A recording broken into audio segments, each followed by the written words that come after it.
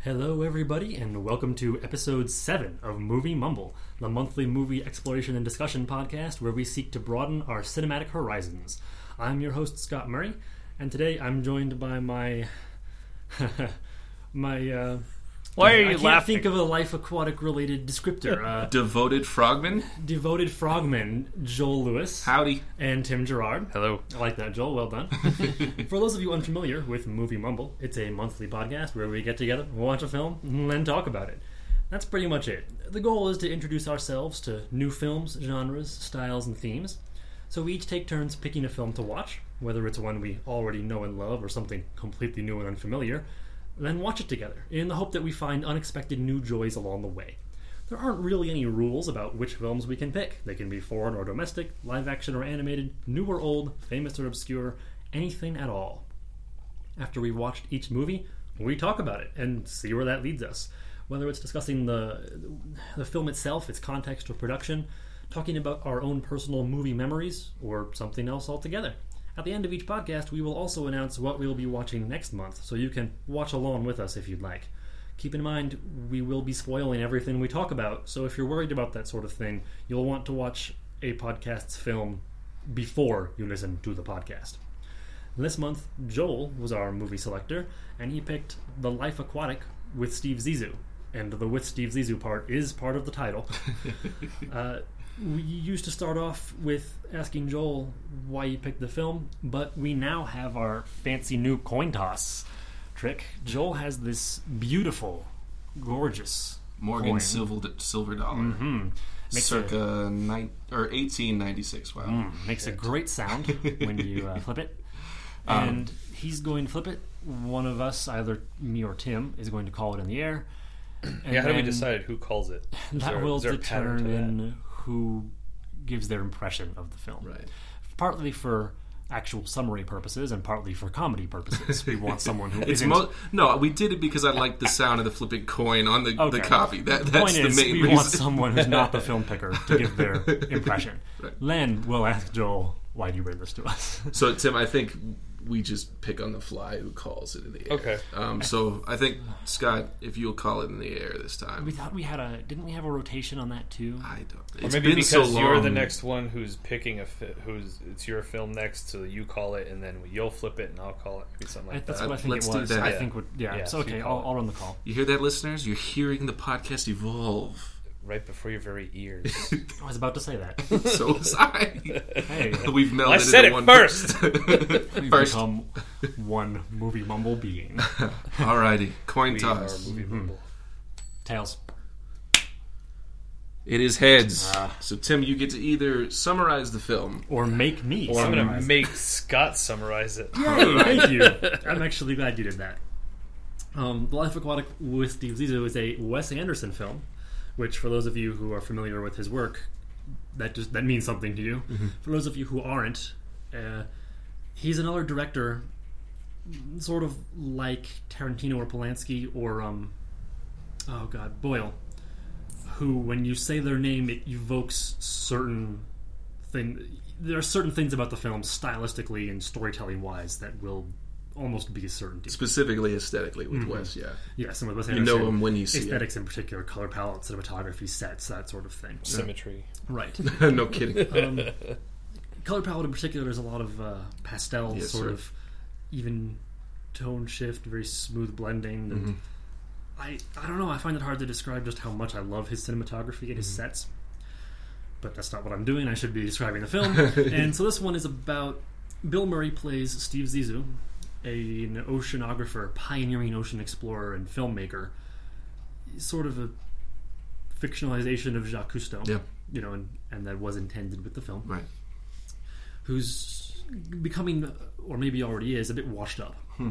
And his best friend is killed by some creature. He calls it the jaguar shark. Esteban. And so he vows revenge against this creature. And he gathers together his crew, plus the little peripheral hangers-on and misfits, plus some unpaid interns, plus Owen Wilson, plus a reporter.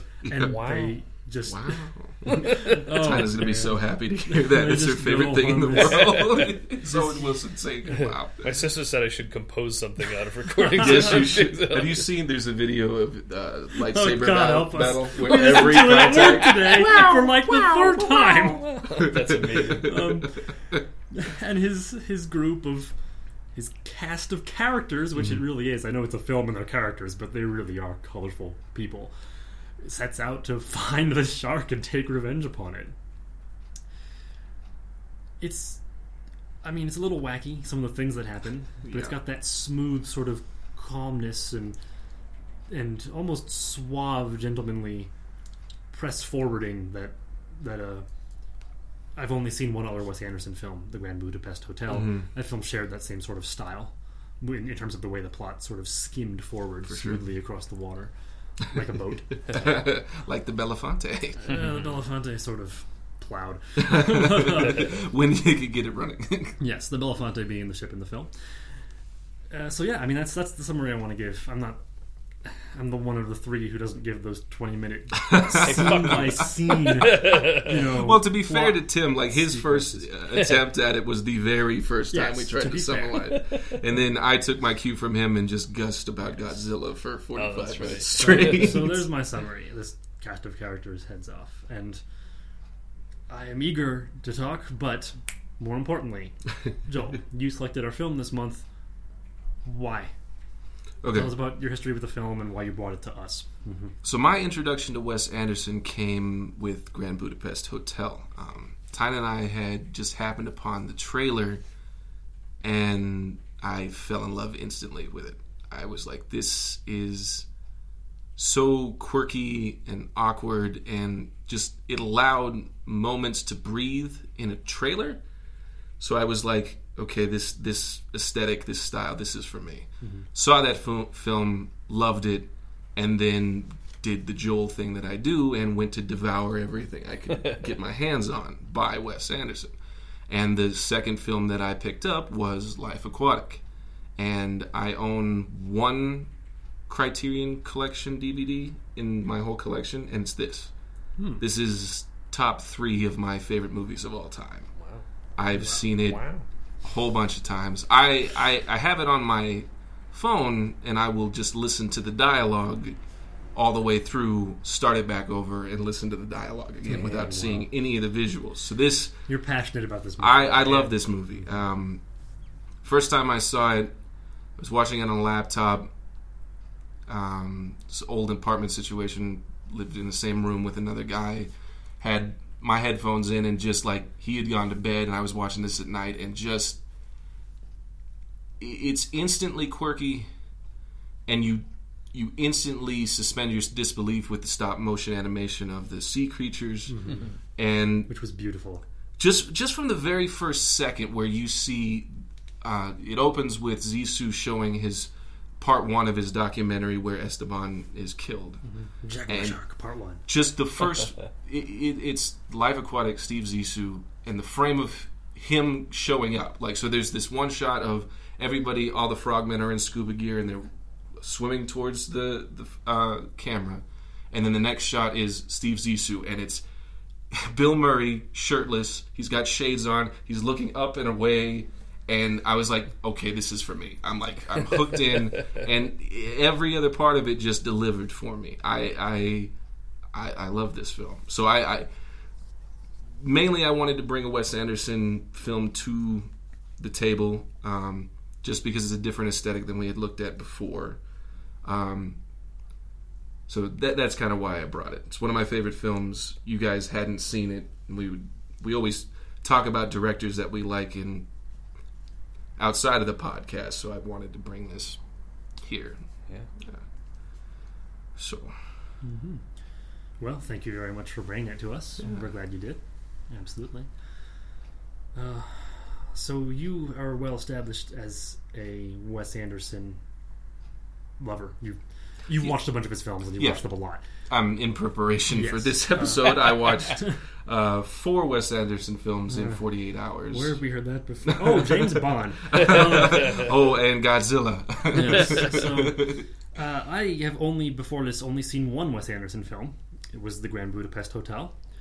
I was visiting my mom, presumably for Thanksgiving or Christmas, and we were bored one night, and we were looking through the available films, and there it was. And I said, oh, it was supposed to be good. And we went, all right, and we watched it. And I loved it. And it took me a second while you were talking to remember that was how I'd first seen it, because I could have sworn I was in a theater, because it was just that good. Yeah. So I was excited to see more Wes Anderson. And The Life Aquatic is, I might say, sort of the most mentioned when people talk about him. At least outside of his, known canon. Sure, right? Just That's in terms interesting. of maybe because of Bill Murray and the huge cast, or because that was the one where after he'd broken through. I don't know, but for some reason that's the one that I think about when I think about Wes Anderson. I think it's definitely one of the strangest of. Mm-hmm.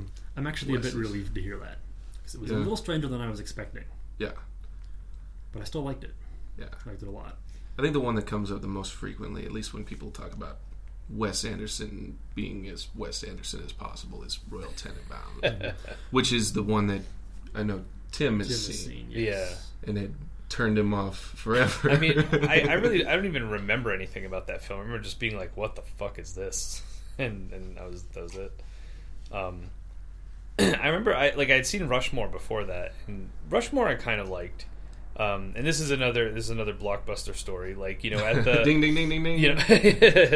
At the time it was when I was working at Blockbuster and with a bunch of other people who had different degrees of film aspirations. That's how a lot of us ended up working at Blockbuster. Like one guy wanted to be a filmmaker, and another one wanted to be an actress, and I wanted to be a composer. So it's like like we would kind of like we're doing now, share all our favorite stuff with each other. And How is that not a movie? Should we write a play? Yeah, we should. Dude, obviously. Yes, it's happening. Yeah. We're going to edit that out. No. We're going to do it so that way we have to stick to it. No, so nobody steals it. Oh, That's what right, I'm saying. yeah. Like, this is the Clerks. Right, yeah. Second. This is our Clerks. But yeah, and I think that was sort of the thing is like, some of us were artsy, some of us were more quirky. And, there are other people in the group who, I think were way more into Wes Anderson, and it just didn't click with me. It was funny too, because like that was also when like just Jason Schwartzman in general was really big. Yeah. Like I remember he did that, and then he did what was it, the one where like the kids are like cheating, and he's the one who he was in love with this girl, and he had a hair doll made like a hair from her hair. Oh, what the hell is that? I can't remember. Anyway. But it was just like, terrifying. Yeah, he was just like this kind of up and coming actor, but he had that kind of like that was his thing, doing these weird, quirky stuff. And he was the drummer for a band at that time too, like some crappy alternative band. Like, I remember seeing like on the Blockbuster TV, like the video for that song would come up with Jason Schwartzman playing the drums, and I was just like, okay, yeah, like this fits you, but that wasn't my thing. But I remember. You remember? Yeah. Remember the dance time? But and that was the thing is like Rushmore was kind of cool, but and maybe that was the thing. It was kind of him dipping his toe in the water, and it was relatively like quote unquote normal, and so it was fine. It didn't scare me off the way Royal Tenenbaums did, but it was also not something where I was like, oh, I need to watch that again and rewatch it. I remember though what my favorite moment is. In the and they would play this in the trailer, and I loved it. Is the one where they're like driving in the car, and like Bill Murray's driving, and one of the kids says something like "blow it out your ass," and there's this pause, and then he just turns around and starts like trying to beat the kid behind him, and it was like, oh my god, that's my dad. But like it was so funny because it was just like, and like you said, like they allowed to have breath in the trailer, like the fact that there was this moment after the kid said it where nothing happens. He's deciding. And then he's like, yep, this kid needs to get whacked, That's another thing about Wes Anderson. There's like these pauses and then sudden bursts of violence. Yeah. These like very refined, very articulate figures. Mm-hmm.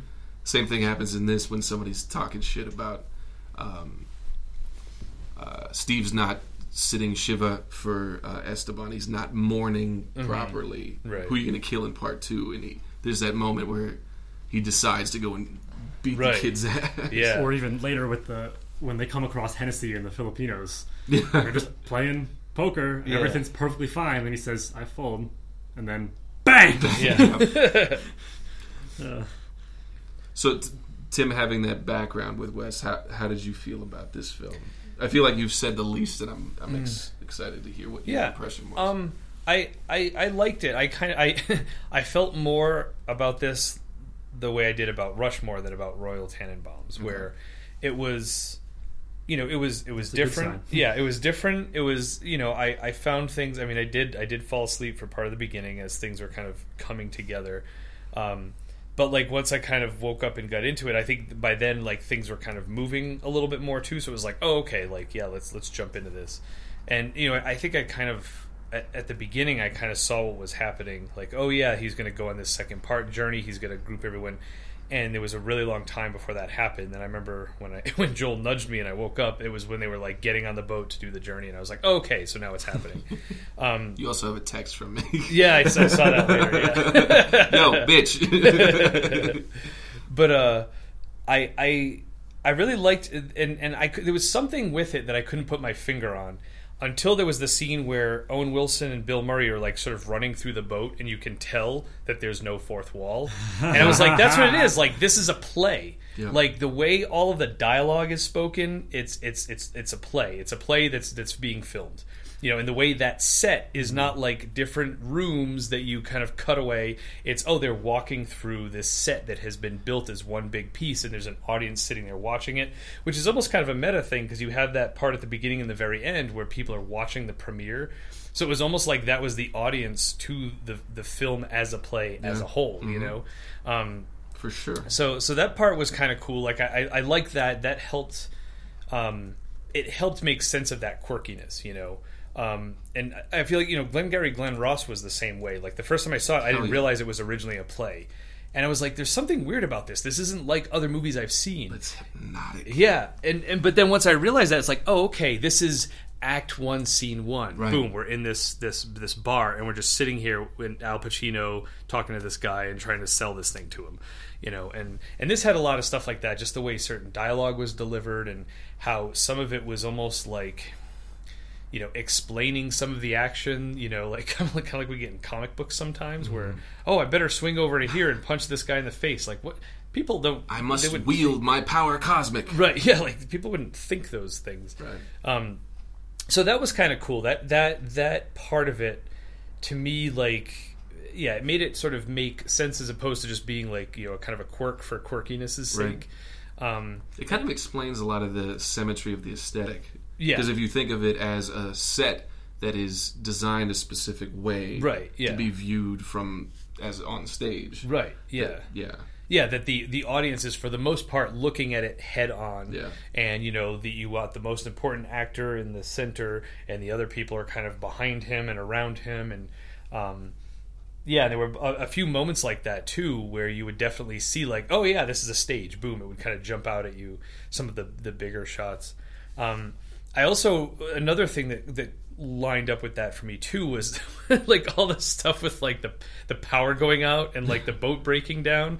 Like it was really cool that it added this sense of realism, that there was that stuff going on in the background, but you could tell it was like orchestrated into what was happening. Right. He'd say a line, the lights would go out. He would say something, the lights would come back up. Like there was a rhythm to all of that and everything. So that part of it I thought was really cool, really well composed. How all those elements worked in. And that one scene where they're walking through the boat, and how that one shot, like, okay, we've got to time this, we've got to have this guy here and walk through here, and you're seeing this person doing this random thing in this room, and they walk by that person and then go up here, and then Cate Blanchett meets them at the top, and like that stuff was really cool. I really appreciated that from that sort of filmmaking visual standpoint. But it's also kind of weird. It's like, and maybe this is something if you've seen it more and kind of researched it, like was that something that was intentional? And if so, why was it like, I want to make a film about going on a boat out into the ocean. Hey, I should do it so it's like a play. You know, like, was there a reason for that sort of connection? So, what I've gotten from watching Wes Anderson stuff is it's all very literary. Everything's framed with it. Like, Grand Budapest it opens with a girl walking to a cemetery, sitting down to read a book, and then written by presumably her favorite author. Yeah, and the that cemetery is narrator at the is grave reading of her it. author. Yeah, Okay. and then you see him in his study reading the book, and then it opens on author.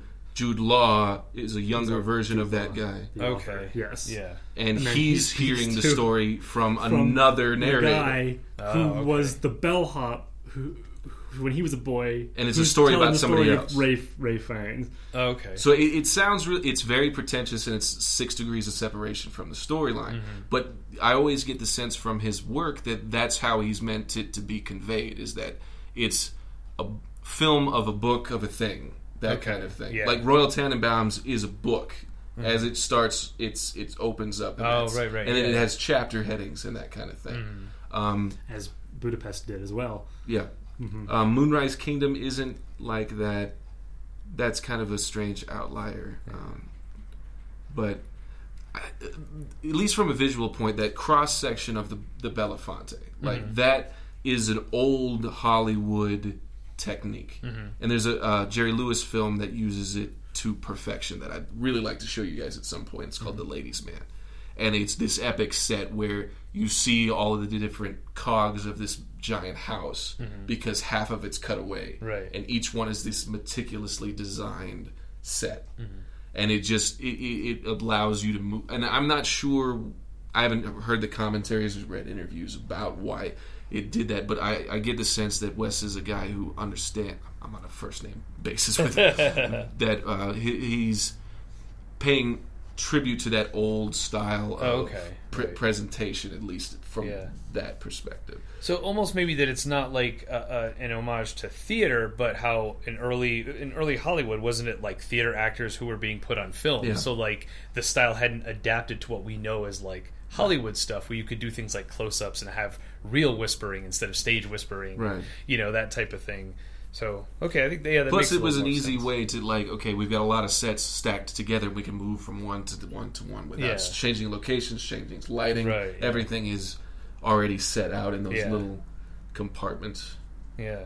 It also fit too, I think, with like just the overall aesthetic that it was. You know, like at one point I asked, I was like, when is this supposed to take place? Because it was one of those things where like, you know, you're trying to get a bead on the technology and like, okay, there's the dot matrix printer, and you know they kind of have computers, but they're really old, and you know I can't really get a sense. And what you said, like late 70s, early 80s, you think is when it's supposed to be? I always think of it as like this nostalgia age, this Yeah. timeless place where Wes Anderson's fondness for the past exists. Yeah. So I think it makes sense to have like this stop time animation as opposed to CGI, because I feel like that would have been really out of place to have like, you know, more modern effects and more modern ways of dealing with things. You know, oh, we'll just do it all green screen or something like that. You know, it would have looked weird. So this it made it look very authentic. You know, like not only did the film take place in the late 70s or early 80s, but almost like it could have been actually filmed at that time. You know? And it really made the real life animals that they used pop too, because they have those albino dolphins with the cameras, and the sea turtles, three-legged dog, and then the three-legged dog, and all of the cats on Pitchipspada Island, and then the Dogs on there too. yeah, there's 2 Irish Monstrous wolfhounds, Irish wolfhounds, yeah. and then Shamu. I guess killer whale orca. Shamu is not the only. That's the name of the species. Free Willy. What do you got, Scott? Well, Because I have all kinds of questions to ask you guys if you need. I mean, I lost one of the things I was going to say, and I feel stupid now. But the other one was that this felt. Oh no, I got it back. But the first one of the one is that this felt like we weren't watching a movie. That the movie was happening somewhere else in this world, and we had just stuck with these side characters. Like, I guess in the 6th Harry Potter book, there's a character who's, I think it's her mom or her aunt, is murdered at some point during the book. This is like if we'd been watching her relation the whole time. Which character? Luna? No, it's She works for the Ministry, and she's on Bones. Madam Bones dies at some point, and her daughter or niece or whatever is at Hogwarts apparently, and there's a bit where she's Okay. Anyway, the point is that we were watching this relative the whole time, because what happened in their life was bits and pieces of who cares, plus what needed to happen so that it could relate to the main characters. Mm-hmm. And it created this disjointed sort of sequence of events, which I felt permeated this entire film. That at some point, someone else somewhere was going to have a conversation about what had just happened to Steve Zissou. Or, oh yes, on his last expedition there was this thing. Or they were going to make some remark about, oh yeah, like that one time on the Zissou Revenge expedition.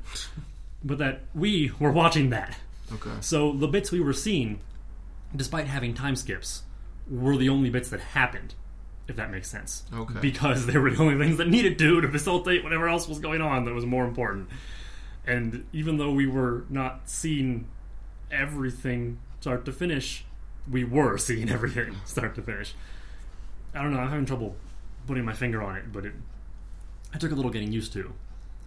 But in the end, it was sort of a just relax and go on with the ride sort of thing. Mm-hmm. Which, similarly, into Thing 2, this film did so well, the lack of rhyme or reason, it did so very well, feeling like it felt like real life. Because real life doesn't follow plots the way movies and books do, with things happening when they're supposed to happen, and in reference to other things, and an influence of other things, and foreshadowing and whatnot. Life just happens, and we interact with all kinds of different people, and that this felt a lot like that, in the sense of the arbitrary sequence of events. Things would just sometimes just happen, like, oh, we're going to have a conversation now, it's going to be awful, and it's going to not relate to the last scene or the next scene. But that just, because these are real people, this is what's happening to them. One of the best examples of that, I think, is when towards the end, Steve falls down the stairs. And I think even Tim was like, oh God, it's like, this guy actually fell. Like, it doesn't look rehearsed, or like, it looks like Bill took his tumble. Yeah. And he's on the ground and he's talking about, like, we're going to show him the real story this time. Washed up guy, people laughing at him, feeling sorry for himself. Can I talk to my son? Everybody else moves away. The camera crew of the documentary moves away, and we're sitting watching this conversation happen between him and his son. And it's that awkwardness of, like, Steve doesn't know what to say or how to express how he's feeling, but he wants to be genuine and not performing for the first time in the whole thing. Yeah. And that tumble is a very human thing. Because that's another, like, Steve is trying to create this persona through his film. He wants these storylines to happen, but the reality of, like, it's exactly what you were saying, Scott, is that the reality of what was going on is not this grandiose figure that Steve wants to be.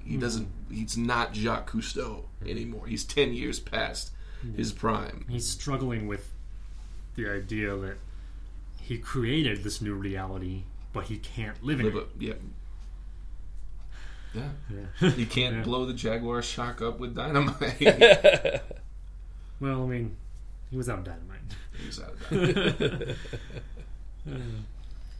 I think that was my favorite moment of the whole film. And this is kind of just like blowing through, but just like that, I don't know, that something not 100% connected with me, but like that moment when they finally see it, and it's just kind of like, he's like, oh my God, like, I feel like you almost feel like, am I crazy? Like, everyone thinks you're crazy, like, yeah, sure, the Jaguar shark, sure. And it's like, I feel like that's all he knew by that point, was like, I have to find this shark, I have to do this. This is the last thing I have left. Yeah, and it's like, you almost wonder if, like, you forget what the goal is in life. You're just on a path and you just have to keep going, because, like, well, what would he do in life if he just stopped going after the Jaguar shark? It's like, and then to finally get there, be like, oh yeah, like, shit, I did see this, like, it's you gotta wonder, he was probably doubting himself by that point, and just like to have the confirmation, but also the resolution. It's like, okay, I don't need to kill it, like,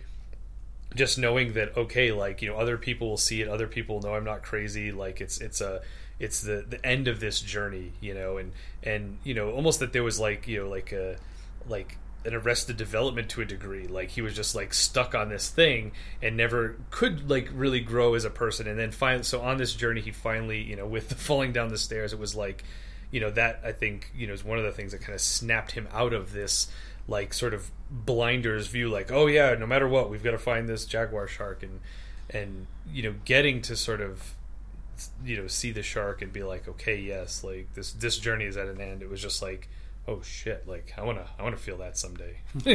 How cool that sequence, because they're all jammed in this comically tiny sub, and it's this comically animated shark, but it's this super poignant emotional moment, and it's just nailed.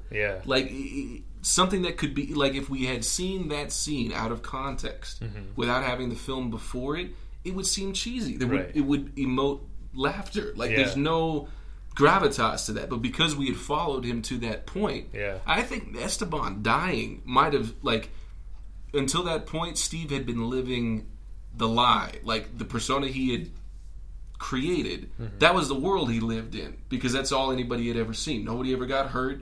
There was no reality to it. He could just present that to the world, and then Esteban dies, and then his whole world is revenge. And then at the end it's where is Steve after that?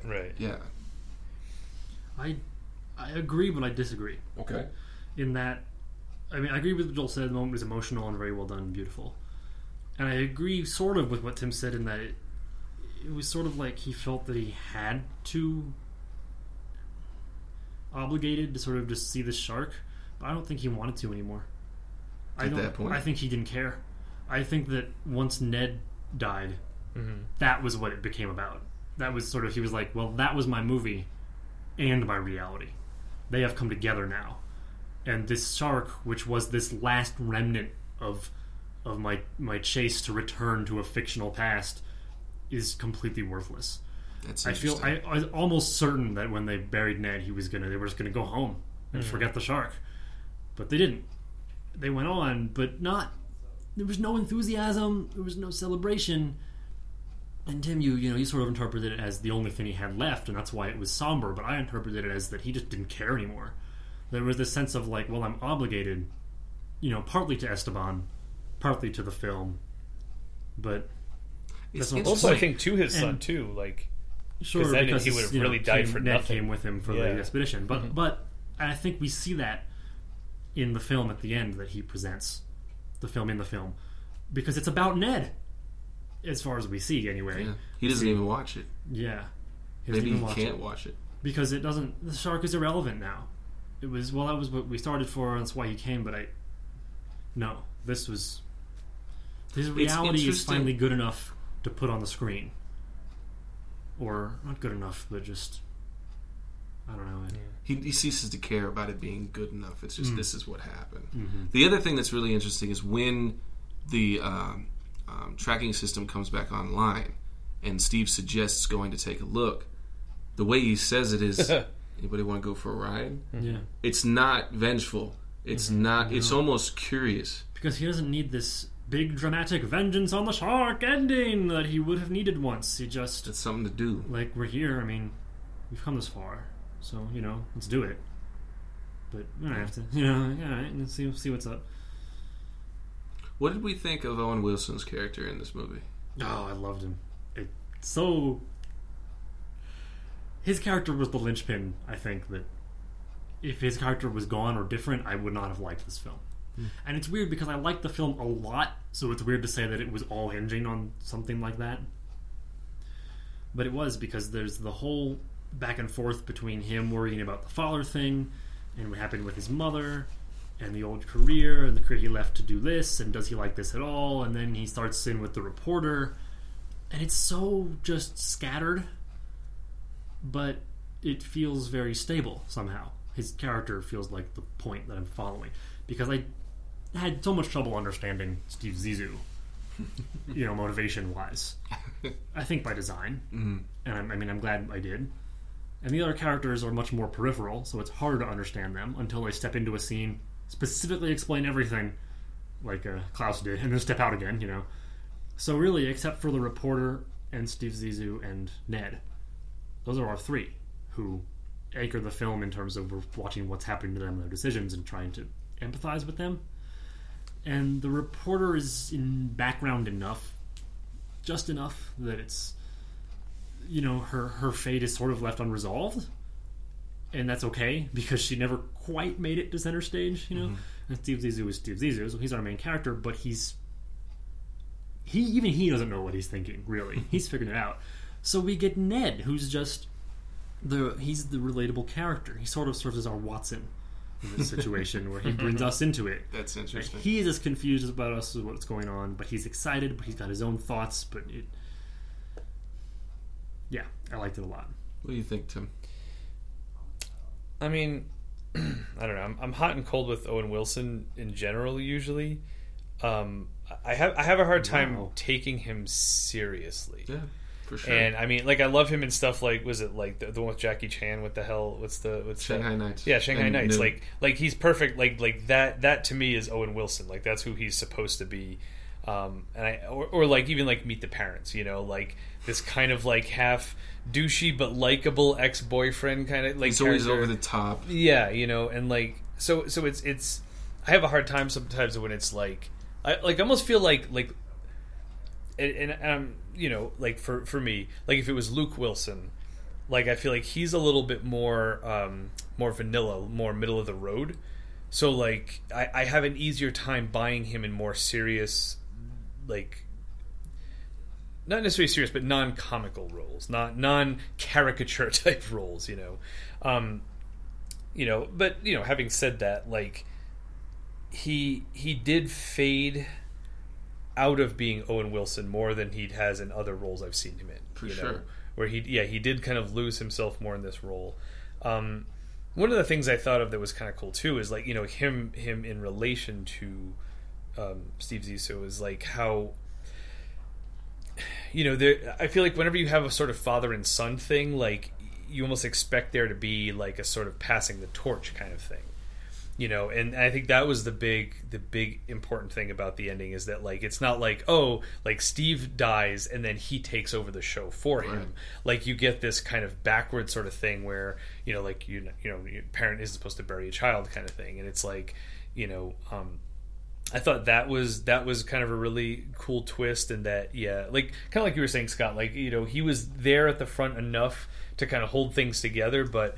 And maybe to set that trajectory where you think that's what's supposed to happen, but then to be like, nope, that's not how this works. And again, it's more like real life. It's not like, oh yes, the father gets to pass the torch and then die peacefully, knowing his son will take over. It's like, nope, it's not that, and now you have to live with this, and the guilt of like, oh God, is this my fault? Also, I had a question too. So, and maybe I missed it, which happens a lot. But did they ever confirm that he actually is his son? Because it was the part that he isn't his son, right? Because she said like he always shoots blanks or whatever. No, right? he's sterile. That means he's sterile. Yeah. So like he literally can't have children. Yeah. So like I that was sort of the thing is like it kind of bounced back, and that was the last thing I remember hearing is that like okay, like was that real? Was that just something she said? Like so. So I thought that was interesting, like taking on this whole thing where does it matter if he's his biological son or not, and did he just need something to feel like, oh, there has to be more to my life than this fucking shark I've been chasing now, and like, oh, cool, I have a son, but it's like, oh, but you don't. But now, does Steve know that he's not his son, or does he? He doesn't get the sense that he does. Okay. But I mean, if he knows that he was infertile, like that's the other thing I wonder too. Is like, is he? Was that the type of thing where they tried to have children, but then she went to the doctor, oh, well, she's fine, but he's not. Like, like, and maybe that's part of it is you're not really supposed to know, and you're kind of supposed to be like, well, maybe he was infertile, but not, because I'm assuming he met Angelica Houston's character, like, afterwards. I think they were married at the point at which he hooked up with Oh, okay. So it's unclear to me whether his started to shoot blanks after a certain amount of depressurization from scuba diving, right? Yeah, which is what his wife, how she describes why it happened, or her theory about it. So I've always thought of that as ambiguous whether or not he is his father, and at the end it doesn't matter. I think that's what we're meant to assume. I think. This is one of my favorite Owen Wilson roles. And I think it's because his commitment to the Southern accent And it's this. It's not broken. It's not caricatured. It's very soft. He's very sensitive. It's everything that every other character he's ever played is not. And he, it showed a level of depth to his acting ability that I hadn't seen in anything else. Yeah. And it's kind of, when it starts, it's like, that's his voice. That's how he's going to play this character. Where's the joke? Is there something coming? Right. And it's I even rewatching it again and again. It's there's that adjustment period that you have to go through. At least I have to. But I really like that character, and he's a great offset to Steve, who's just kind of this blustering, insensitive. Like, he uses derogatory terms for LGBT people throughout, which is really irritating. And it's another difficulty with this film for me, is that I love this film so much, it's hard to defend that character. But he's presented to be a dick. That's his character. That's why he says the things he is, and he's called out for saying those things too. I was going to ask you guys what you thought of Klaus. Klaus was nice. I think much like in Budapest, Willem Dafoe was there to serve a purpose, push forward things, to push things forward and execute the will of other characters. He sort of drives the development of the relationship between Ned and Steve by commenting on it. And being uncomfortable, right? So he sort of pushes it supplanted forward, which works out well in the end. He's great though. That's another thing about, I loved that there was the whole confrontation, you touch me again, and then later he's like, well, I owed you a slap, but you gave me your warning, and there's this whole conversation about well, now you owe me a warning, but I owe you a slap. No, you don't. We're even. But then they're just gone. That is never brought up again. Even though they talk again, even though they talk about the jealousy thing again, about all sorts of things again, that particular, the physical altercations are just gone. And again, it's great, because this film is not about Klaus. Well, it's not about any of that. We're not watching Klaus. We're watching Ned, and so Ned never talks to Klaus about it again. So we don't get some scene where Klaus, resolves it, or talks to himself, or talks to someone else, or gets advice. It just never comes up, because it never comes up again for Ned and Steve. Well, I mean, Ned puts him on the flag. Sure, but you have that reconciliation. Sure, but what I mean is, the physical sort of back and forth. Right. After that, it's all verbal, all him commenting on the relationship and driving things forward. So, Tim, any thoughts? I like that he got to have that sort of resolution at the end too, with him kind of feeling like that. I love the comment about oh, I'm always on Team B, and he's like, but you're the leader of Team B.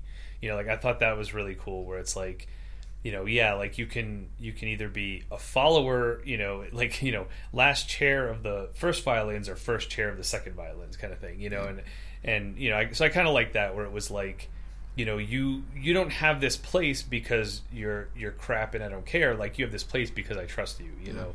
So I thought that was really cool. Knowing his place and owning it, and which then of course then he's later is oh, you're on Team A, and I was oh, okay, that's cool too, I guess. But that part of it, I really dug. And the whole thing at the end with the flag and how touched he was by it and everything. I thought it was very, very sweet, very. Kind of almost that sort of, this is the person who's sort of had the sun role for a while, and now there's competition, but he got to feel okay, I'm not being pushed out, I still have a place here.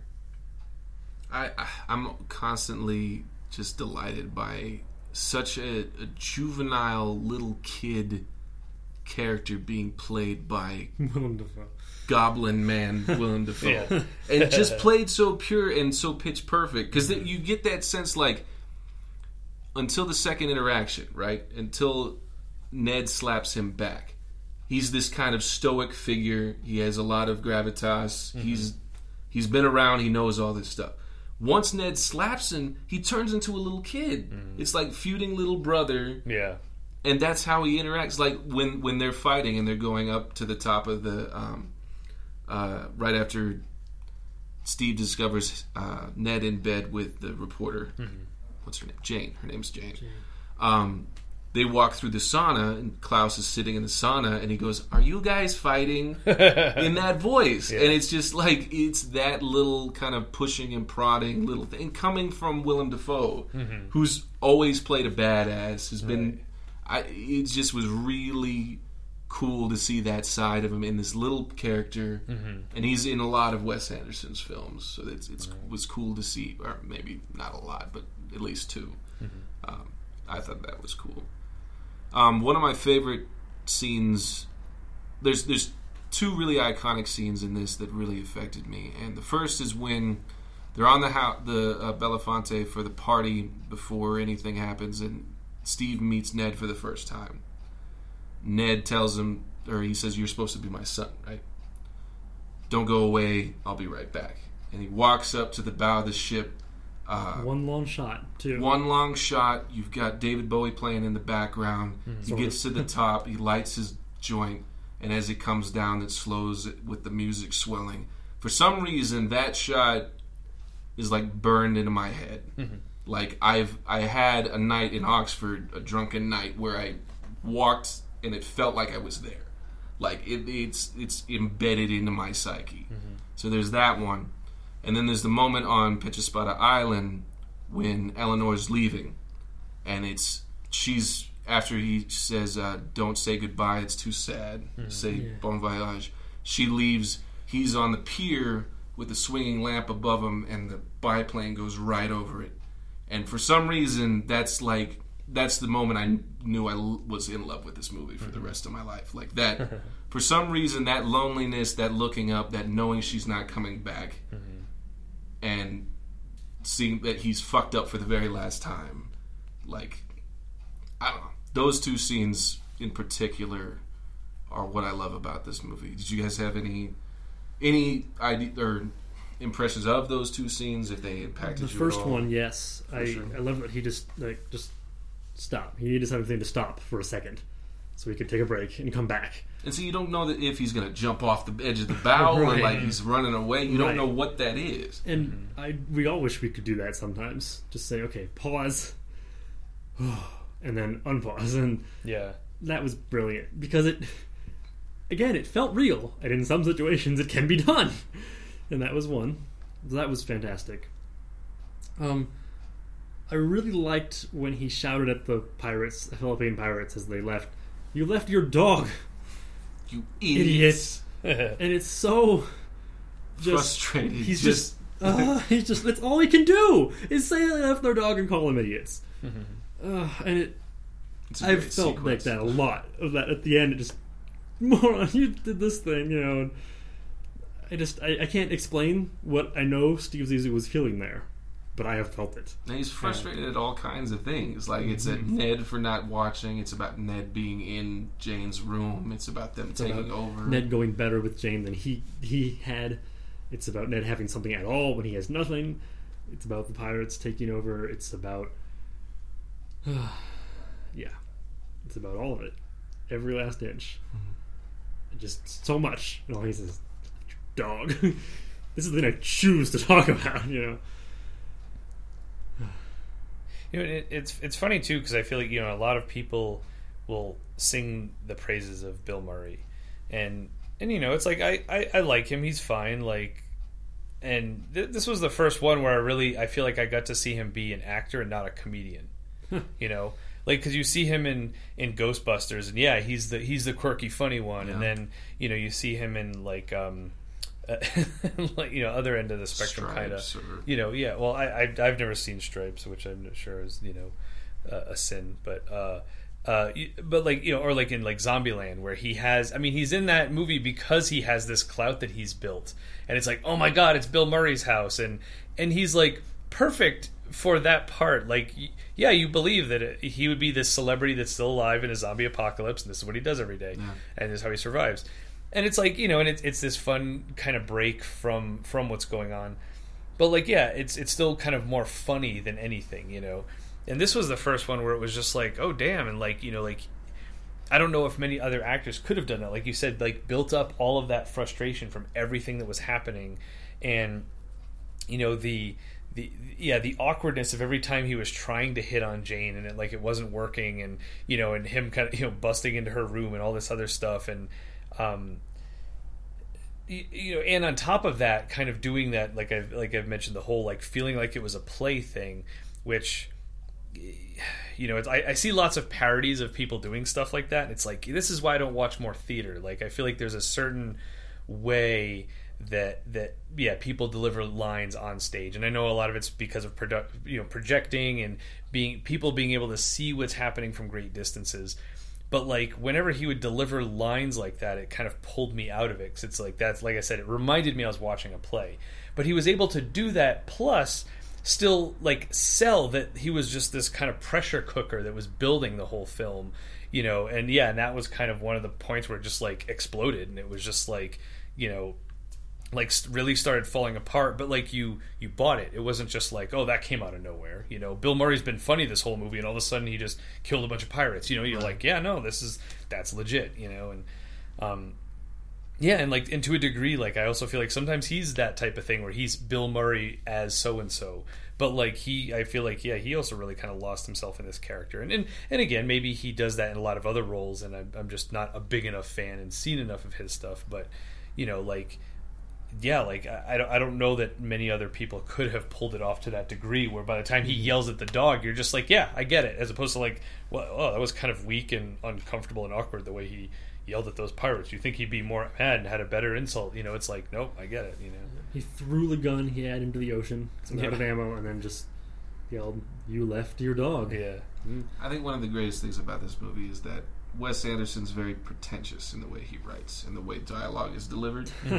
And Bill Murray is a perfect counterpoint to that. No matter what he says in this film, however erudite or well constructed, it's Bill Murray saying that line, and he's not blowing it up your ass. He's not toffee nosed. There's nothing pretentious about this man, and I think it's a great balance for what can be perceived as super pretentious and beating you over the head with its vocabulary. I think that's something Royal Tenenbaums does. Is that these are very pristine, eloquent figures that are very damaged but very highfalutin. You don't get the sense of that's what this guy is. Yeah. This is a working class guy who happened to be a good oceanographer, and he's just trying to make a movie. Yeah. In Grand Budapest too, I don't know if it's about the casting in Wes Anderson's films or about Wes Anderson's direction, or just that they get really good actors, or I don't know, but they all seem to be very firmly ensconced in their roles. For sure. I don't think I've seen anyone yet myself who stuck out to me. Willem Dafoe sort of stuck out a tiny bit here because I was looking for his character from Grand Budapest, but only for a couple scenes, and then it just smoothed over, and he was Klaus. Yeah. He was Klaus again. Also, I'm not... You're right about the pretension in his... There's a rigidity to it, too. Right, but it works because it works within the characters. It's not for us. Right. Not the point. No. So when... I'll use Grand Budapest again just because I know it better, but when Ralph Fiennes' character says to the boy, the bellhop, he'll make reference to some painter or some composer, and the bellhop will just sort of look at him blankly because he doesn't have that formal education. And it's not pretentious because there's no assumption of, oh, you don't know that. Like, there's like, he sort of thinks for a second and goes, oh, I guess you wouldn't be familiar. It's like, he feels clearly disappointed. Not that the boy doesn't have the appropriate background, but he could feel disappointed in that, well, shit, I've failed to communicate. It's like, crap. So on the other hand, you could have that same conversation where they say, the whole thing had an air of sort of like Beethoven's later works to it.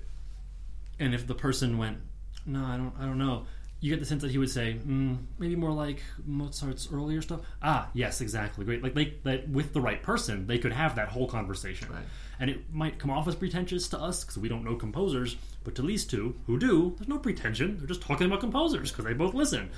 And that their characters are trying to do that because that's just how those characters talk. Mm-hmm. And it's not necessarily any arrogance in there. It's just this is the language they speak. So when Zissou talks in a certain way to someone else and doesn't click, it's not because Zissou's trying to be the arrogant, pretentious asshole, or because Wes Anderson is trying to prove that he can write scripts better than anyone. It's because, that's just how Steve talks. And it doesn't click with how the other person talks. And how we talk isn't just the dialogue that needs to happen in the film. It comes from where each character came from. In a much truer sense than in a lot of other films. The way they talk comes from the character's life. Yeah, I mean, Monsieur Gustave is the way he is. He's a product of a certain upbringing, and he's not... He talks that way, and it feels natural because we can see in here, in everything he does and says, that upbringing. So it all clicks. In the same way that Steve Zissou had that separation between his attempted filmic voiceovers and his lines that were planned ahead, and then when he was just talking. Well, I mean, it's all totally disarmed when he talks to Eleanor as she's leaving. He's like, who's going to remember all the scientific names of the fish and shit? You know I can't remember that. Right. Because he's just not like that. But he does talk like Steve Zissou, which is still different from the way other people talk, so it still doesn't always work so well. He goes back to his working man who's become an oceanographer upbringing, but it doesn't always tally with all these other working Joes he's brought along with him into oceanography. Because they came from different backgrounds, and so it doesn't quite link up. Yeah, I see that a lot with lots of people where they kind of grow up with something and they assume everyone kind of knows what you're talking about. I mean, I get all that all the time with sports. Mm-hmm. People will start talking to me about sports, and it's like, okay, like I get it. Like 99% of people you talk to on a daily basis will understand what you're talking about, but I do not. I have no idea what and do you not notice my eyes glazing over as you continue to talk to me about sports that like maybe I'm not interested, And again, like that's not pretension, Like it's like they're used to what is it's a presumption that like, oh yeah, and it's like, and I always joke about this, like I'm going to start walking up to strangers and just talk to them about current comic book issues, assuming, because I read comic books, you must read comic books, So, but again, it's like I don't think I'm better than anyone because I read comic books, and it's I do. I think you're better than everyone because you read comic books. See how I flipped it? Yeah, I like that. Ooh. Ouch.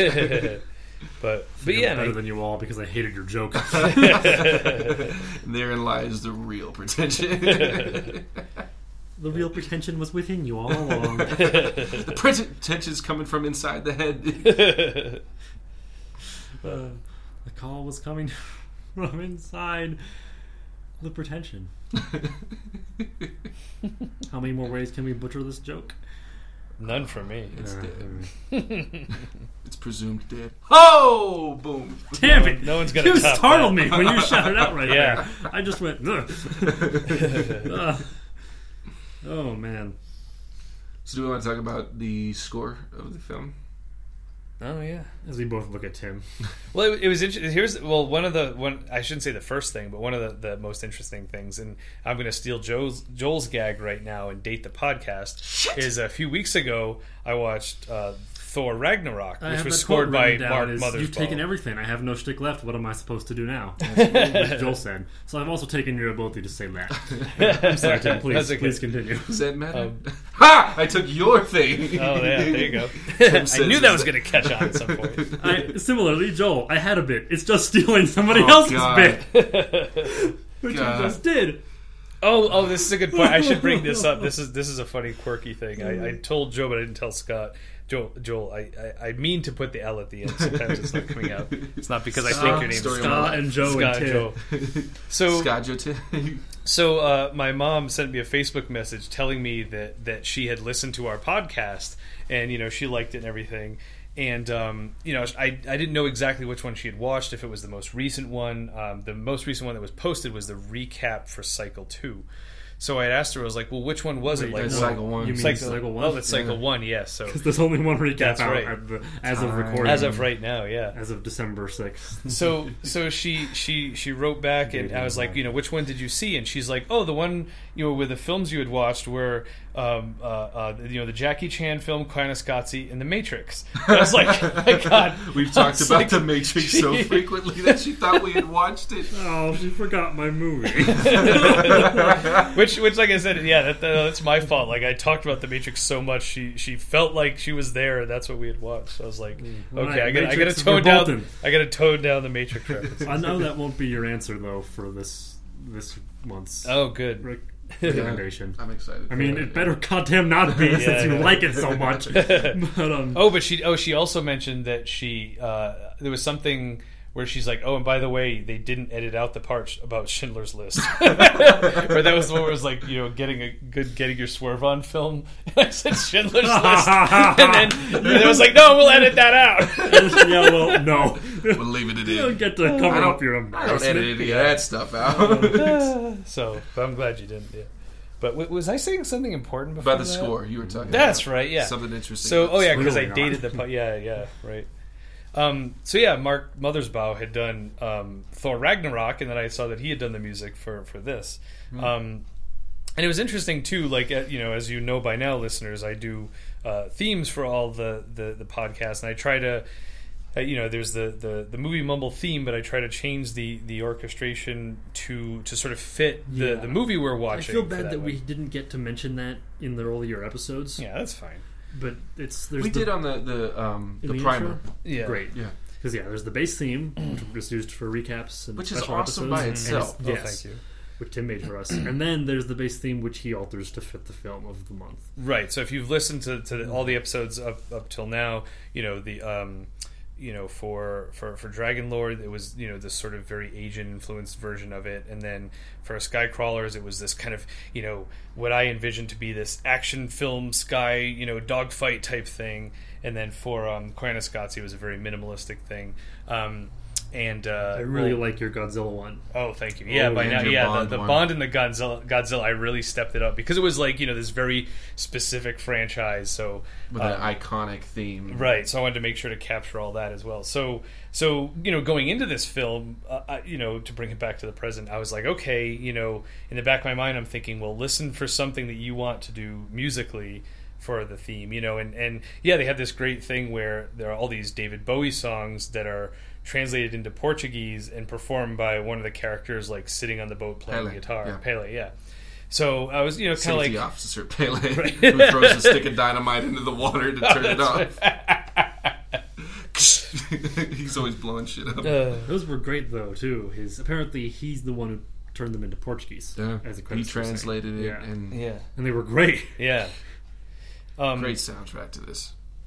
So there's that element of it, but then there's this sort of like 70s kitschy synth thing. Yeah, like what was there was one moment, Joel, you'll know the scene, but like it was when they're going underwater. Yeah, and they're like, oh, we can play music in our headsets. Oh yeah, and he takes a shot at Cousteau. He's like, some people had said that Jacques Cousteau and his cronies invented the ability to talk to each other, but we added a rabbit ear so we could pipe in some music. Yeah. And the song starts playing, and he's in this diving suit, and he's moving around, and he's like bulging out of it, and it's just like this awkward dance thing, and it's just the perfect music for that. And then they're underwater. Yeah, and it was great. And I turned to Joel, I was like, this is what I'm going to do for the theme. And he's like, you fucking better. This is why I chose the film, man. So there's that moment, and then there's a really good moment where they go, what's the name of the island that they go to at that point when they're trying to rescue their guy from the pirates? So they go to find Eleanor? Yes. No, that's fine. The Ping Islands. Ping Island. They go to it's Big Ping. So they're going and there's this sort of like kind of Big Ping. There's 3 pings. Yeah. One's big, one's little, one's in the middle. Well, what's funny too, because doesn't Steve think it's a he points to the wrong she's like, one. No, this one. Angelica Huston is freaking amazing in this. Like, here's that deadpan, just used to dealing with his shit. Bailing him out of shit. Mm-hmm. No, but when they do this assault and it's about to rain and they're doing this like scuba assault, and it's this really kind of cool theme, but it's kind of harkens back to that 70s style synthy kind of thing. And like, and this one was actually it was actually like orchestral, but it still had it still had this kind of quirky like it half took itself seriously, like almost like it was someone, and this is like he really nailed it too. It was almost like it fit Steve's character perfectly, because in Steve's head he's like an action hero, and he's like, yeah, we're gonna go save the day, but it's like, yeah, it's like all these kind of, you know, guys kind of stuffed into these scuba suits that look ridiculous and bulgy, and they you know, through this pile of water, this swamp pile, and everybody else is looking back, and Steve's talking like, swamp leeches, get them off quick. Wait, they hit nobody else? What's the deal? Like, that was another great situation for real life, because the music finally fades when they find nobody, and they're done. They're in the lobby, and it's over, and that's the end of that. The music's done, action sequence is done, hero stuff is done. They're just like, well, shit. And then it was wasted. Hey, wait, guys, we found something, and that's when they rescue Bill and Hennessy, and they have the whole shootout. And none of that has the fancy action-y. It just happens because, again, that's can't live in the fantasy. Well, it kind of reminds me of from Emperor's New Groove, when Kronk is supposed to, you know, like where he's singing his own theme music in his head. So it's almost like that was the theme music that was playing in Steve's head as they're going on this mission. So like to him, it's serious, but it's as if, you know, like a goofball. You took a goofball composer and said, hey, write something serious, this serious action cue. And that person did it seriously. But, you know, that was like the intention to be, it's not a serious action cue. It's not a 100% silly action cue. It's like you think you're doing something serious, but it ends up being silly. And so that was another great moment. I was like, yes, I want this, some part of this has to find its way into the theme too. And yeah, I thought that was brilliant. And those were the two big moments that really stood out to me. Because I mean, the David Bowie guitar stuff was really, really cool. But I mean, I'm the stuff I write is more orchestral in nature, so that stuff really clicked with me in terms of interest. Also, I tend to have a really hard time if I hear too much of the same texture. So like, you know, this, and it was nice the way they spaced it out. So like the singing in acoustic guitar, like too much of that will just be like, okay, it's more singing in acoustic guitar.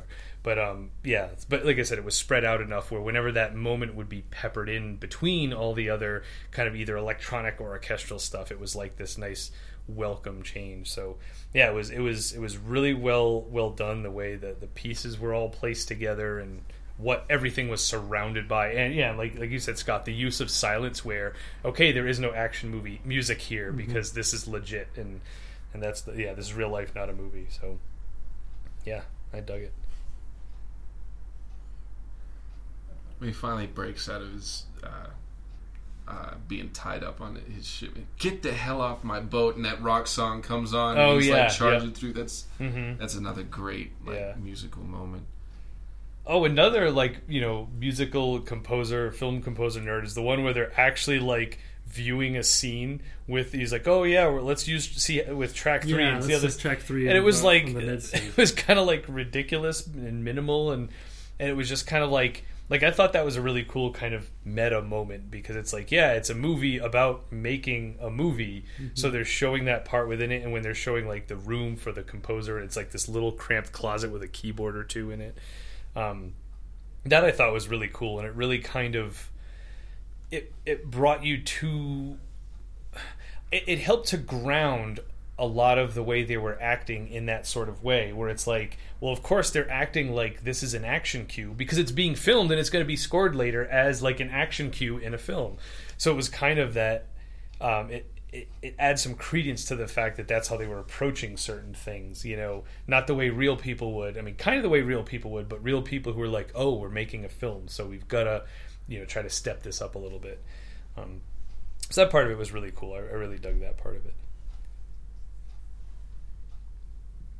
Just getting back to like one of the themes of fatherhood in the narrative, this idea that it's a very confined space, which they've shoved an absentee father, either legitimate or like he has this impression of having been an absentee father. I was going to say, into which they've shoved an ungodly amount of stuff.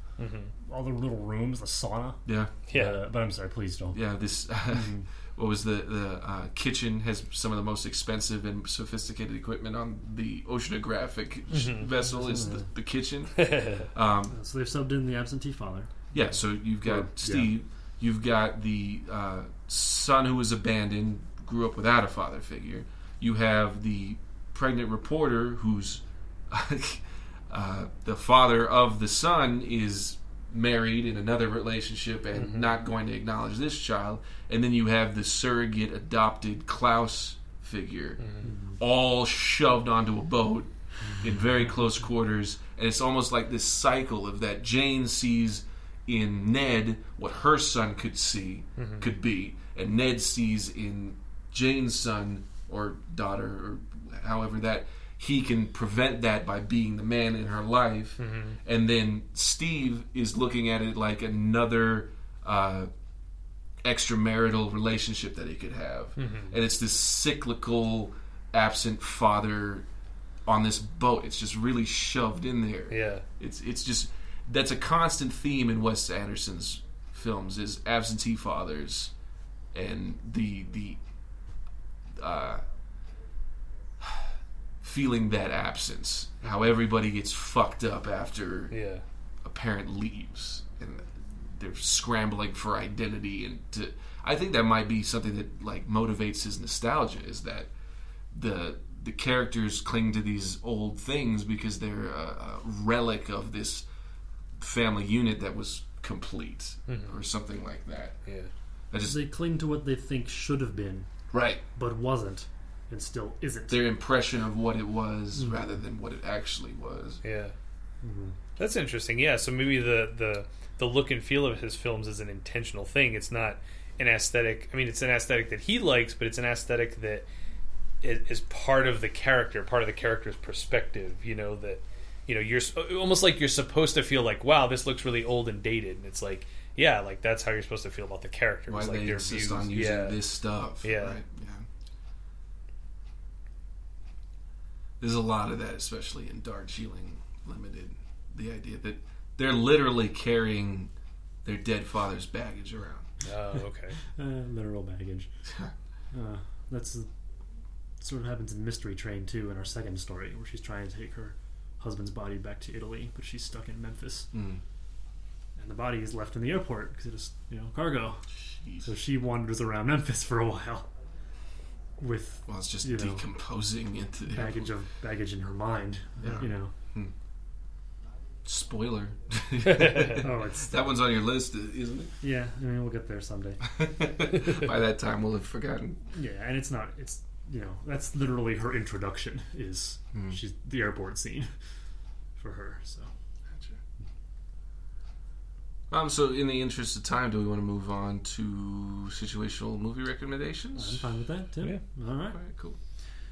And we talked before, Joel and I did. I know we kind of never told you, Tim. Sorry. Surprise. I have a recommendation this month. Okay. If you have anything? No. Did you want to? Great.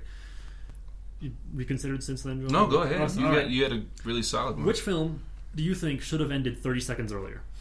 Or 10 minutes earlier, or one scene, just a little bit, but just at the end, it just and it was perfect. And then I have two, one of which is kind of cheating because I would take a good chunk of it out, but I think I've talked about it before on the podcast. The Neon Demon.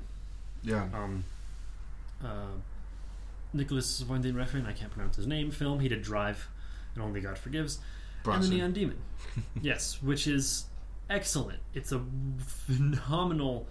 Just constantly, it's just this anxiety, nervous sort of uncertainty about what's going to happen that isn't dread, but it's getting there, and it just pitches upward and upward the farther the film goes as this poor girl gets slowly eaten alive. And then he added the paranormal bit at the end, which was the only part of the film that was paranormal in any way, shape, or form. And I was just like, this was so good when it was real, when it was humans and people and what they would go to, and now you turned it into this occult, paranormal, actual effect on reality. For me, that just totally, even technically the paranormal bit, which is a little lengthy, which is why I say I'm sort of cheating here. I could have taken just the last half of it out, the part that was actually sort of paranormal. The beginning, the rest of it was still would have been just so unnervingly creepy. Would have been fine. But my proper answer is The Witch, which was that film that was spelled VVICH, TCH, right? 2015. And that a lot of people had trouble with the oldie English in it, but which nobody who I saw it with had any trouble understanding at all after about 5 minutes. We got used to it. Yeah. So I don't know what's wrong with people. Excellent. Again, a nice slow burn horror film. Just really unsettling. And the acting was I really just astounding by everyone involved, especially some of the children. And then at the very end, this was the one that inspired the 30 seconds, maybe 40 seconds, just chop the film right there. There's the bit, I'll spoil a little bit here, the last surviving character just strips off all her clothes and just walks into the forest, and it just cuts to black. Good. End film. Done. And then instead she comes out upon this coven of witches performing some weird thing, and then they all float in the air, and then cut to black, and then film ends. I was like, I didn't need that. Like, what the hell's that? Gotcha. Yeah. What? Huh?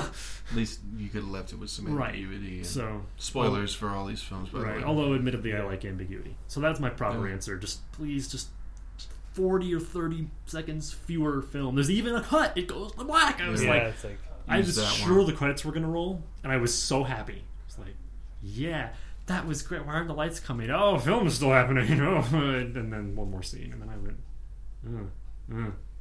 So anyway, those are my two answers. I feel like it's the most I've talked all podcast. I'm sorry, I haven't been so lively this month. How dare you?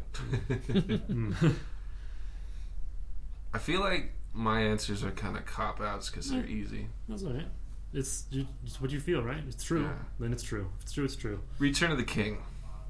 So, I knew that was coming. I mean, it's easy. It's so low hanging that it's on the ground. Like the book has 5 endings.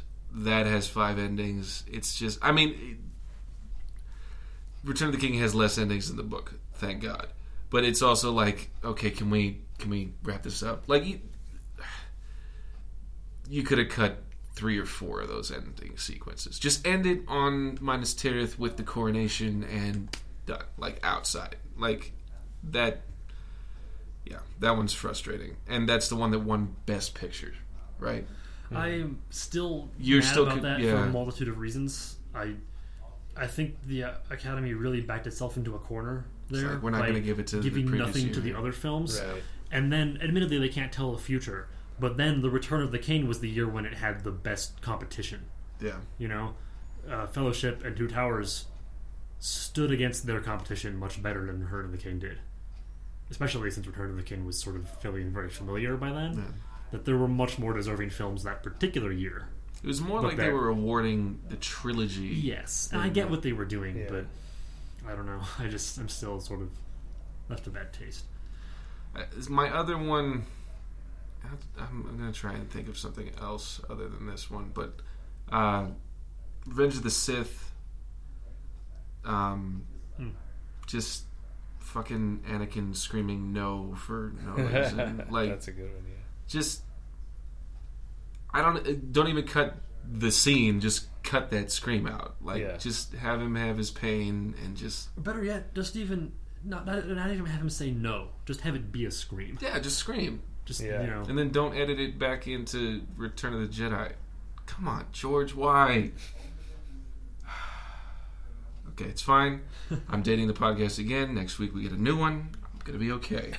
God, next week. Next freaking week! Forgetting that it's December. Oh, wow. And then you're like, oh yeah, Star Wars. I'm like, whoa, wait. It's December? Yeah. I got my tickets today. Oh, man. You I'm don't seeing have it enough as money early to see movies. as possible. Mm-hmm. It's a hard one because it's like, what movies...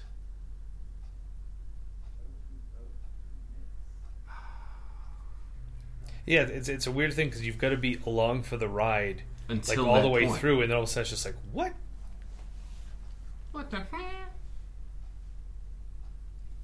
Well, Tim, do you I have one. Yeah, go for it. And this is going to be weird, kind of like off for me, but the Mummy.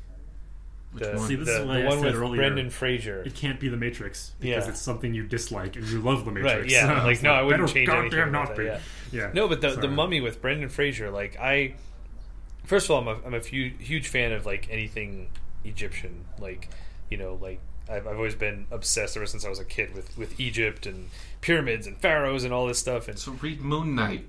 You son of a bitch. Yeah. I have. That about comic book pretension? Yeah. Sorry. Hey, Sorry. Everybody, Joel really likes Moon Knight. Go figure. Sorry. but no, I remember like the movie was really cool. It was just like I thought Brendan Fraser was perfect for it. Like it's a great romp. Right? Yeah, like he's like, I mean, he was perfect for that time period. Like, I almost believed him as, like, I would rather have, I mean, I know he's too old, but him be Indiana Jones' son instead of Shia LaBeouf. Like, you know, like he worked in that role. Like, that was like, and you know, it was just great. Like, it was like kind of scary, but not a horror film. Like, enough action, enough story that kind of drove it forward. And then, like, I remember just like the last like 10 minutes or so, like, all of a sudden, like, these mummies are just coming to life, and it was just like silly. And I was like, where did this come from? Like, who was like, oh yeah, we've taken them on this journey, like let's pull the rug out from under them, and like, and it was almost like I was expecting to hear like the Benny Hill theme start playing in the background. Yeah, like it was like that. It was just like, you know, you go through this whole journey, and it's like, oh, now there are these silly, you know, and I think maybe part of it too was they used a lot of CGI for the main character and kind of him, you know, because he was all deteriorated, and him kind of coming back, and, you know, or like there's one part where he like possesses sand or whatever, and that was like this really cool effect. And then like at the end it was all these, like, you know, where it was like makeup effects, but it was like terrible, and there were a bunch of them, and it was one of those examples, I feel like, where they just ran out of gas, ran out of money, ran out of ideas. Like, oh, how do we wrap this up? A ton of mummies, you know, just have them coming at them, and you know, was it the guy's like trying to read some incantation that's supposed to stop them, but the mummies are coming after him, so of course he can't finish it. And it was just like, it was a mess, and it was just like you could have very easily not fucked this up. All you had to do was not fuck it up, you know, like we were there, and it made me so mad, because it's like, what is it? Tautology. Yeah. Like, I don't know, like, I feel like I would have watched that movie over and over again, because I really loved so much of it, and then it was just like, no, you ruined it. And then again, of course, they all ruined the franchise with all like the Scorpion King movies, and then the straight-to-video Scorpion King movies that didn't have The Rock in them, and it's the Scorpion King as a kid, and it was just like, okay, like, the only reason the Scorpion King like was palatable was because it was The Rock. Yeah.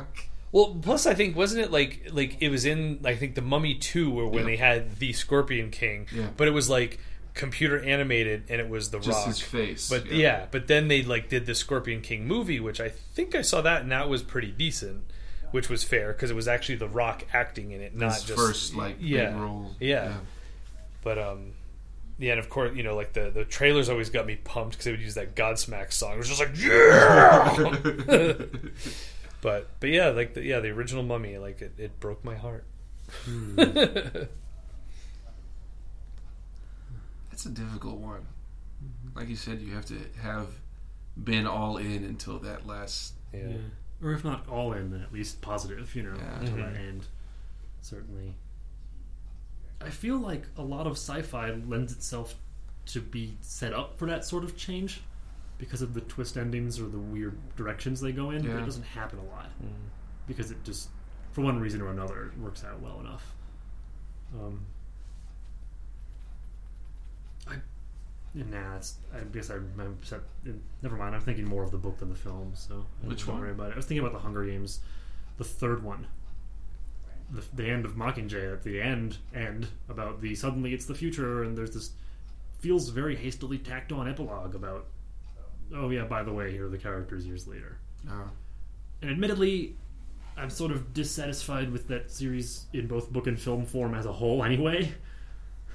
But that particularly tacked on ending just sort of felt... See, they could have just sort of ended shrugged it. and went, why? Why is this here? I mean, her taking out the new president with an arrow is just a great ending, right? Yeah. That would be it. That- Just Yep. You know black. what's funny? That like I said, I swing back and forth books and film both. I liked the first film better than the first book, but the second book better than the second film. But the second film is probably my favorite, but maybe not.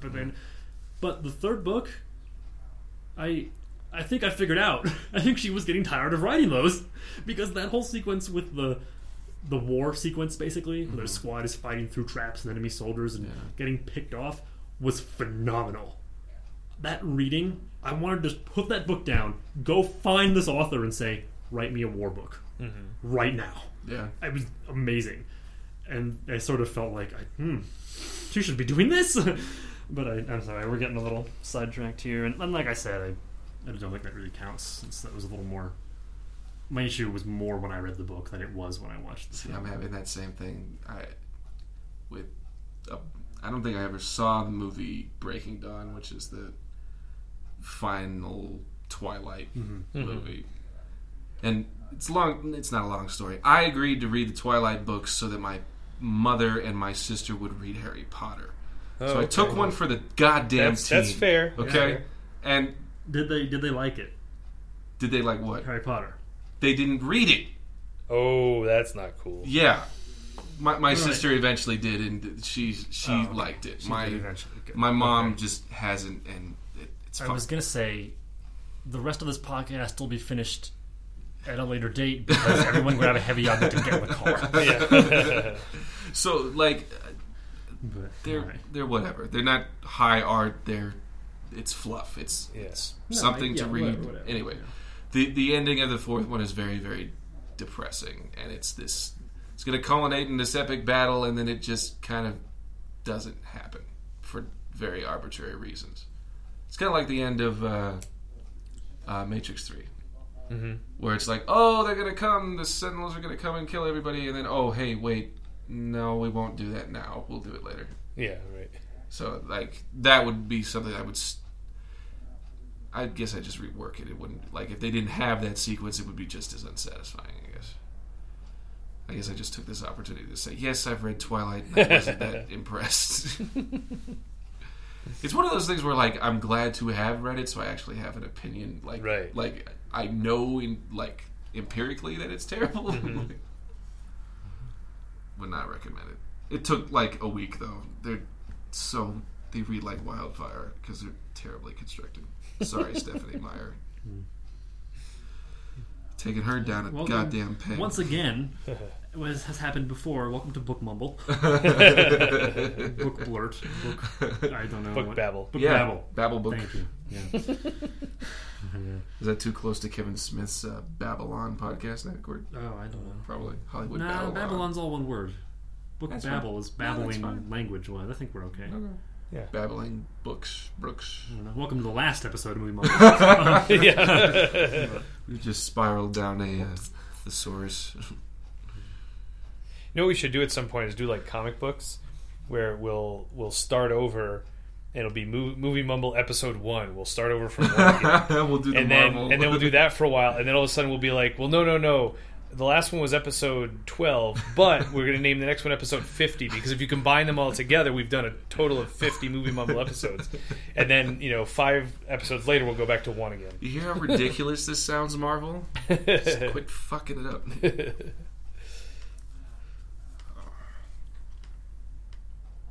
I think that's all I got. Yeah, I can't think of another movie that I would change just the ending to. Yeah, nothing's really jumped out at me.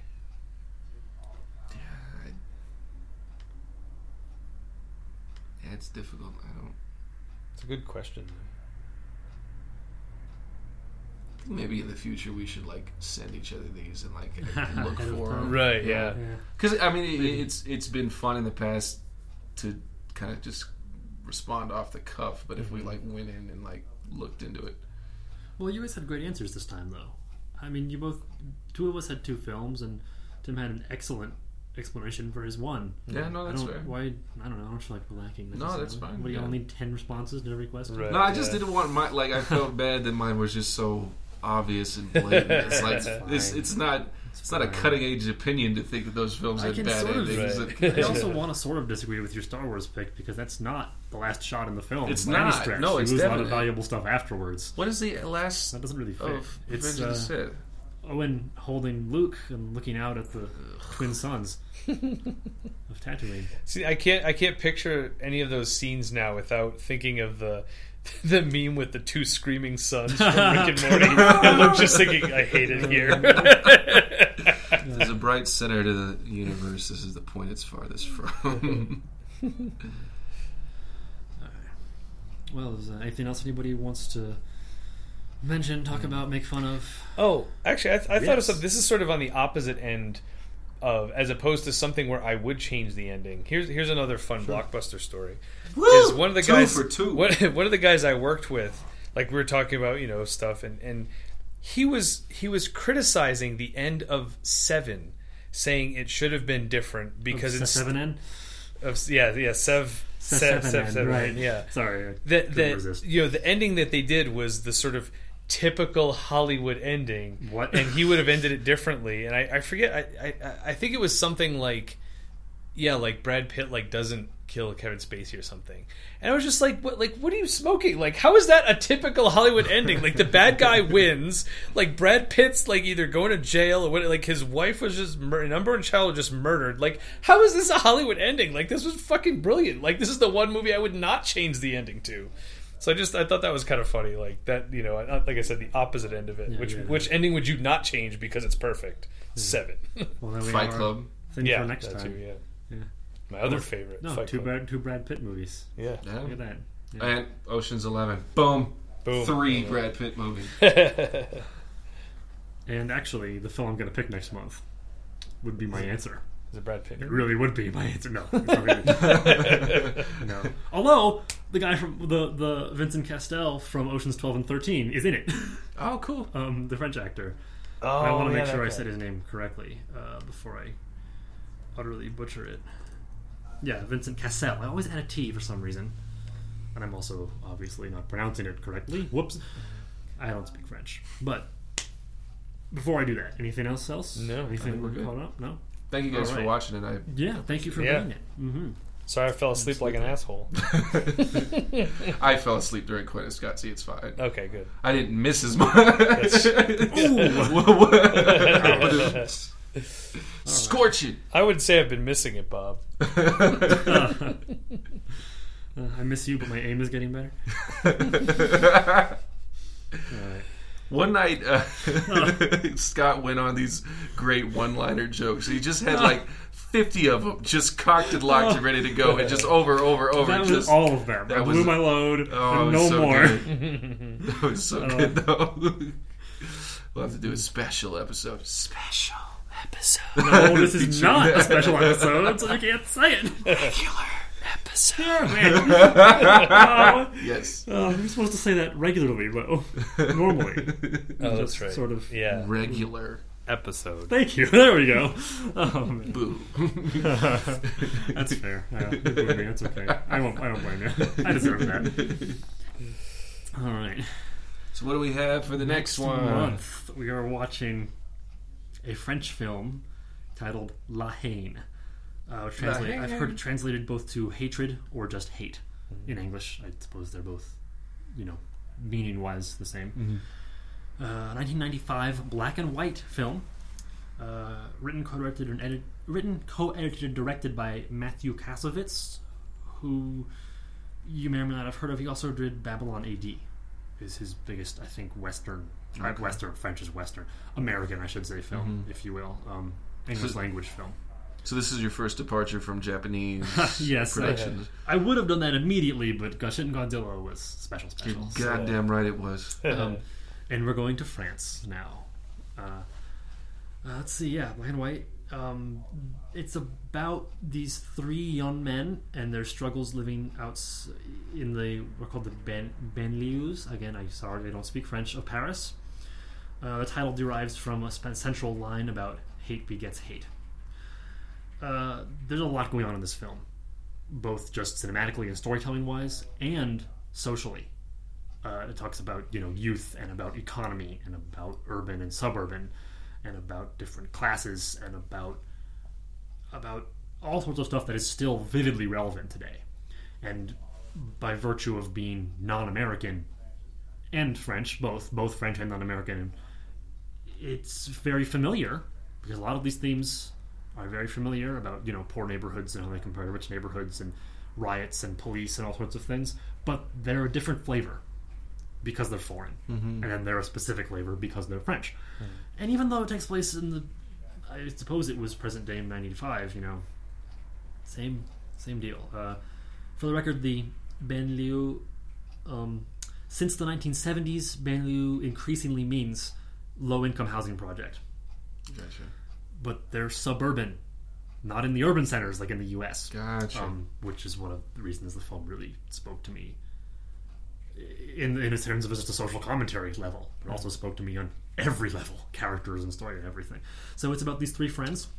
It covers about 20 hours of their lives. They're living in this project, and it's the morning after a big riot. Oh wow! And one of their friends is in the hospital from being in a coma, having been beaten by the police.